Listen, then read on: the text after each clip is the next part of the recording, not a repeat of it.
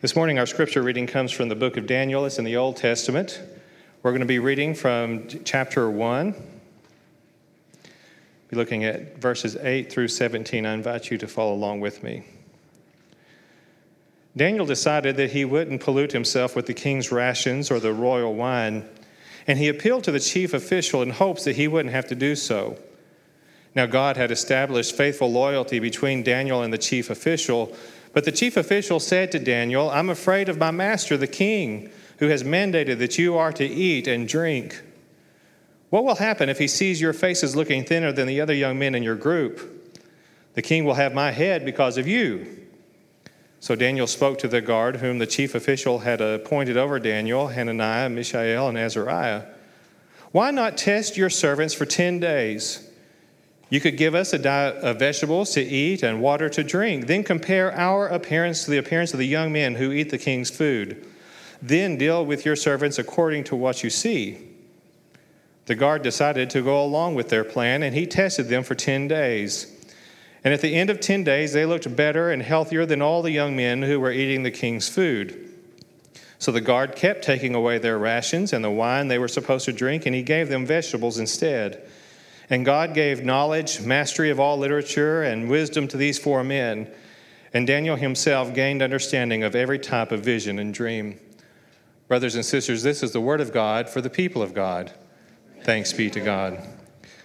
So, Father, as your scripture has been read to us this morning, and as it is being proclaimed, I ask that your Holy Spirit will continue to reside here with us, to translate the meaning of this word into our lives, that we can take something home today that will transform us into the very image of Jesus, who is our Savior.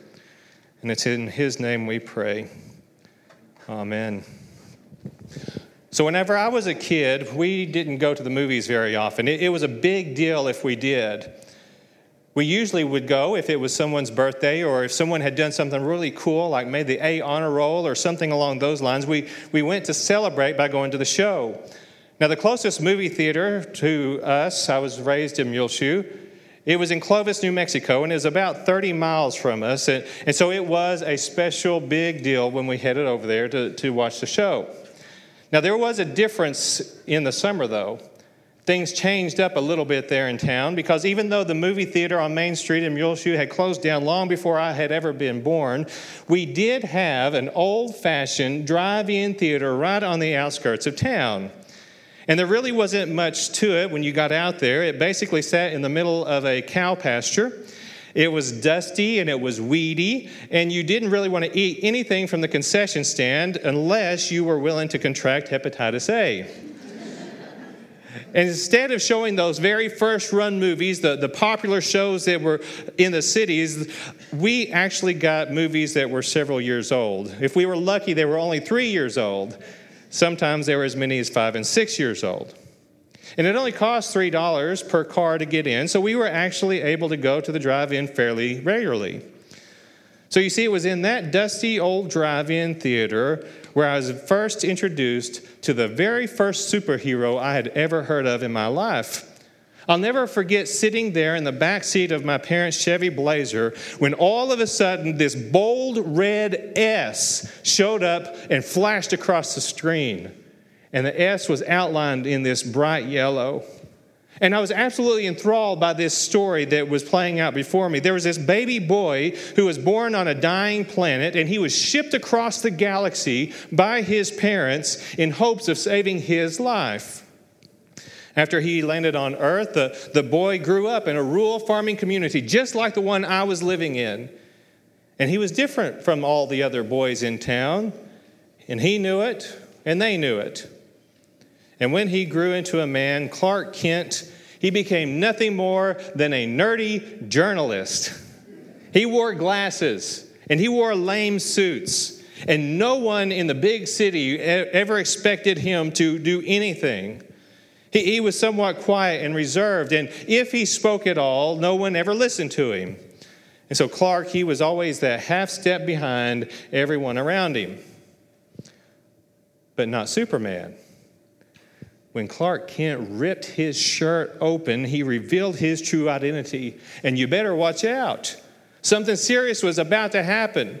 And people would listen to Superman, and they would pay attention, and they would begin to behave themselves when he was around. He was fighting for truth and justice in the American way, and Clark Kent, he was this unexpected hero we all called Superman. Now, the fascinating thing is that there are unlikely heroes in all walks of life, aren't there? Including in the stories of our faith, the stories we read from our Scripture. So over the next few weeks, we're going to be looking at some of those stories, these men and women, people who no one expected anything from, and yet they charted a course and made faith tangible for all the rest of us. So our first hero is best known for hanging out with his feline friends, isn't he? In that lion's den. But Daniel, he was actually a hero long before he was ever fed to those lions. Daniel's story, it begins after that Babylonian king, Nebuchadnezzar. He raided Jerusalem in 605 BC. And Daniel, along with 3 other Jewish men, they were set aside by the king in order to learn and to grow, and most importantly, to serve right there in the king's palace. And their training was supposed to take a total of 3 years. 3 years of learning the Babylonian language, 3 years of understanding Babylonian culture, and 3 years of learning and training in the knowledge of that Babylonian religion. Now, it's fascinating when you read this story. Daniel actually went along with all that, didn't he? He went along with most of what his captors were wanting him to do. He didn't fuss when they required him to go to 3 more years of school. He didn't cause a scene whenever they told him that he was going to be a servant. And he didn't even fight them whenever they said he would have to change his name that was a Jewish good name, to this Babylonian name, Belshazzar. But he did draw a line in the sand. He refused to eat the food that they were providing to him.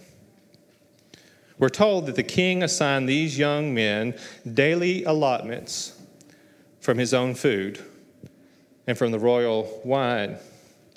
Now, the thing is, Scripture doesn't explain to us why.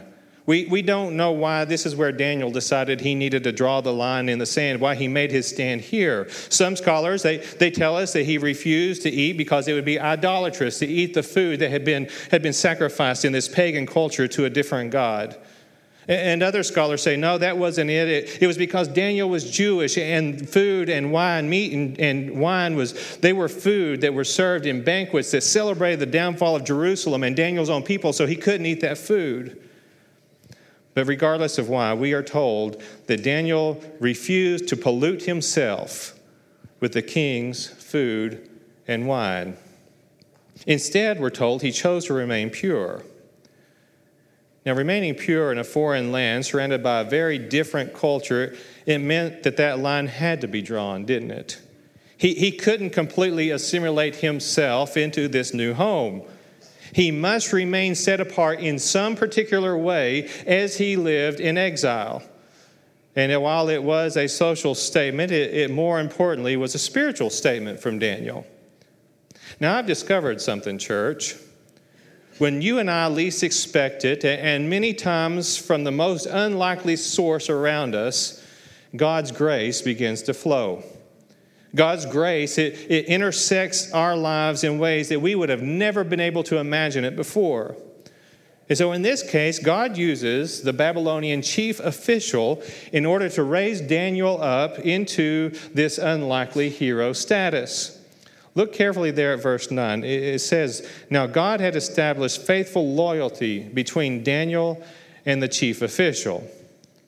Now, it's clear to us that God is intervening here, but what's not clear is what's actually happening behind the scenes. You see, what's actually happening here is that God is showing Daniel something called Hesed. Everyone say Hesed. Very good. Y'all are Hebrew scholars already. I'm proud of you. Good job. You see, Hesed is a Hebrew word. And generally, when you're reading your scripture in the Old Testament, it's translated in your Bible as favor or compassion.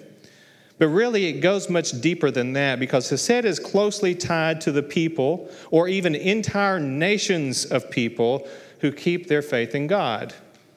And it means that God will continue to be these people's provider. He's going to be their protector. He's going to deliver the people, his people, from whatever their enemies have in store for them.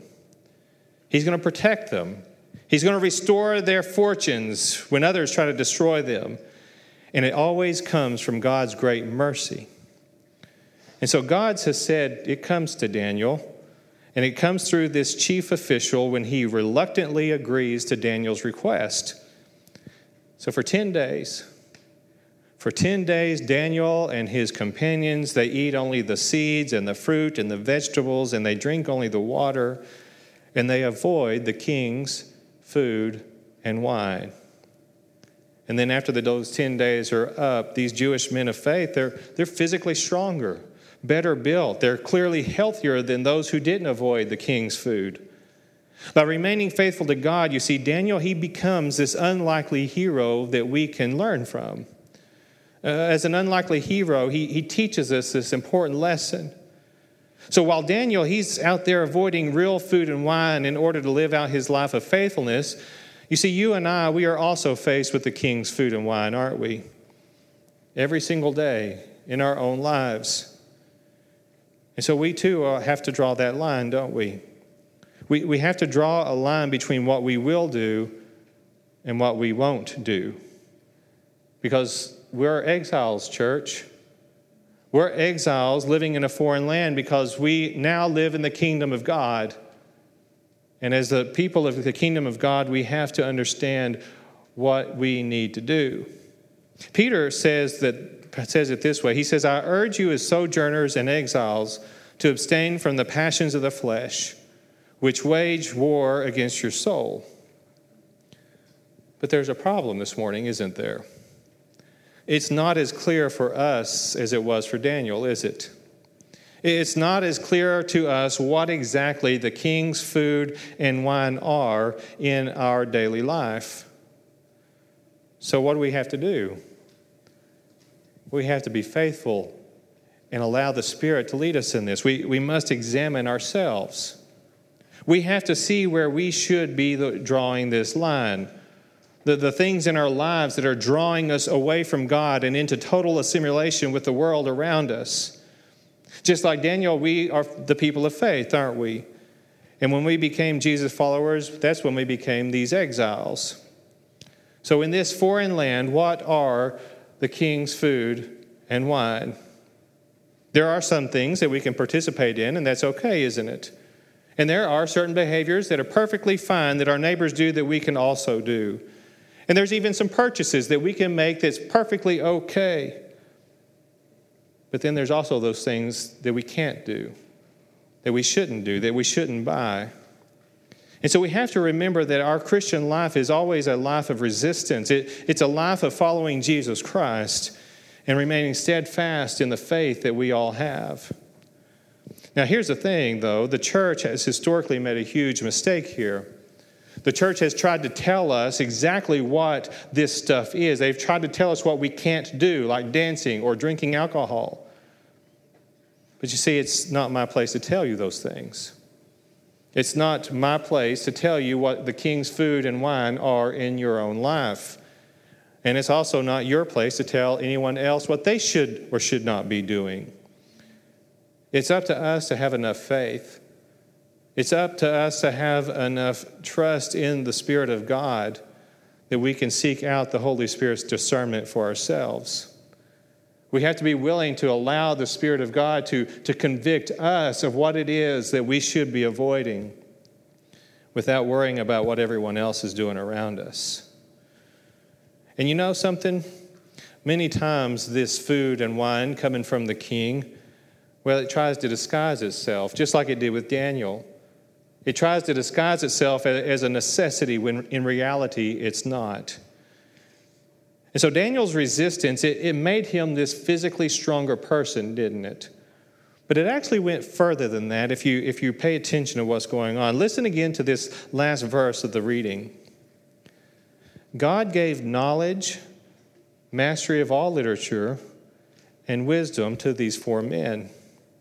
And to Daniel, Daniel himself gained understanding of every type of vision and dream. You see, it's there from God's hesed. It's because of God's grace and Daniel's faithfulness that Daniel became this great hero of our faith. This unlikely man, this unlikely hero who was captured in battle, a man who probably should have been killed for resisting the king's orders. He goes on to greatness, doesn't he? He goes on to interpret visions and dreams. He's a man of God who is able to bravely face the lions there in the den and the evil men who try to trap him. He remained faithful and strong in the Lord until his very last breath. So that's our call too, isn't it, church? Our call to faithfulness means that we too must be people of resistance. It requires us to think through our own approach to how we live life every single day. So like Daniel, we won't be defiling ourselves with the king's food and the king's wine, but instead we are remaining pure. And when we do that, church, God has said his provision, his protection, his mercy, it will rest on all of us just like it did with Daniel. In the name of the Father, and the Son, and the Holy Spirit, may the peace and love of Jesus rest on your hearts. Amen.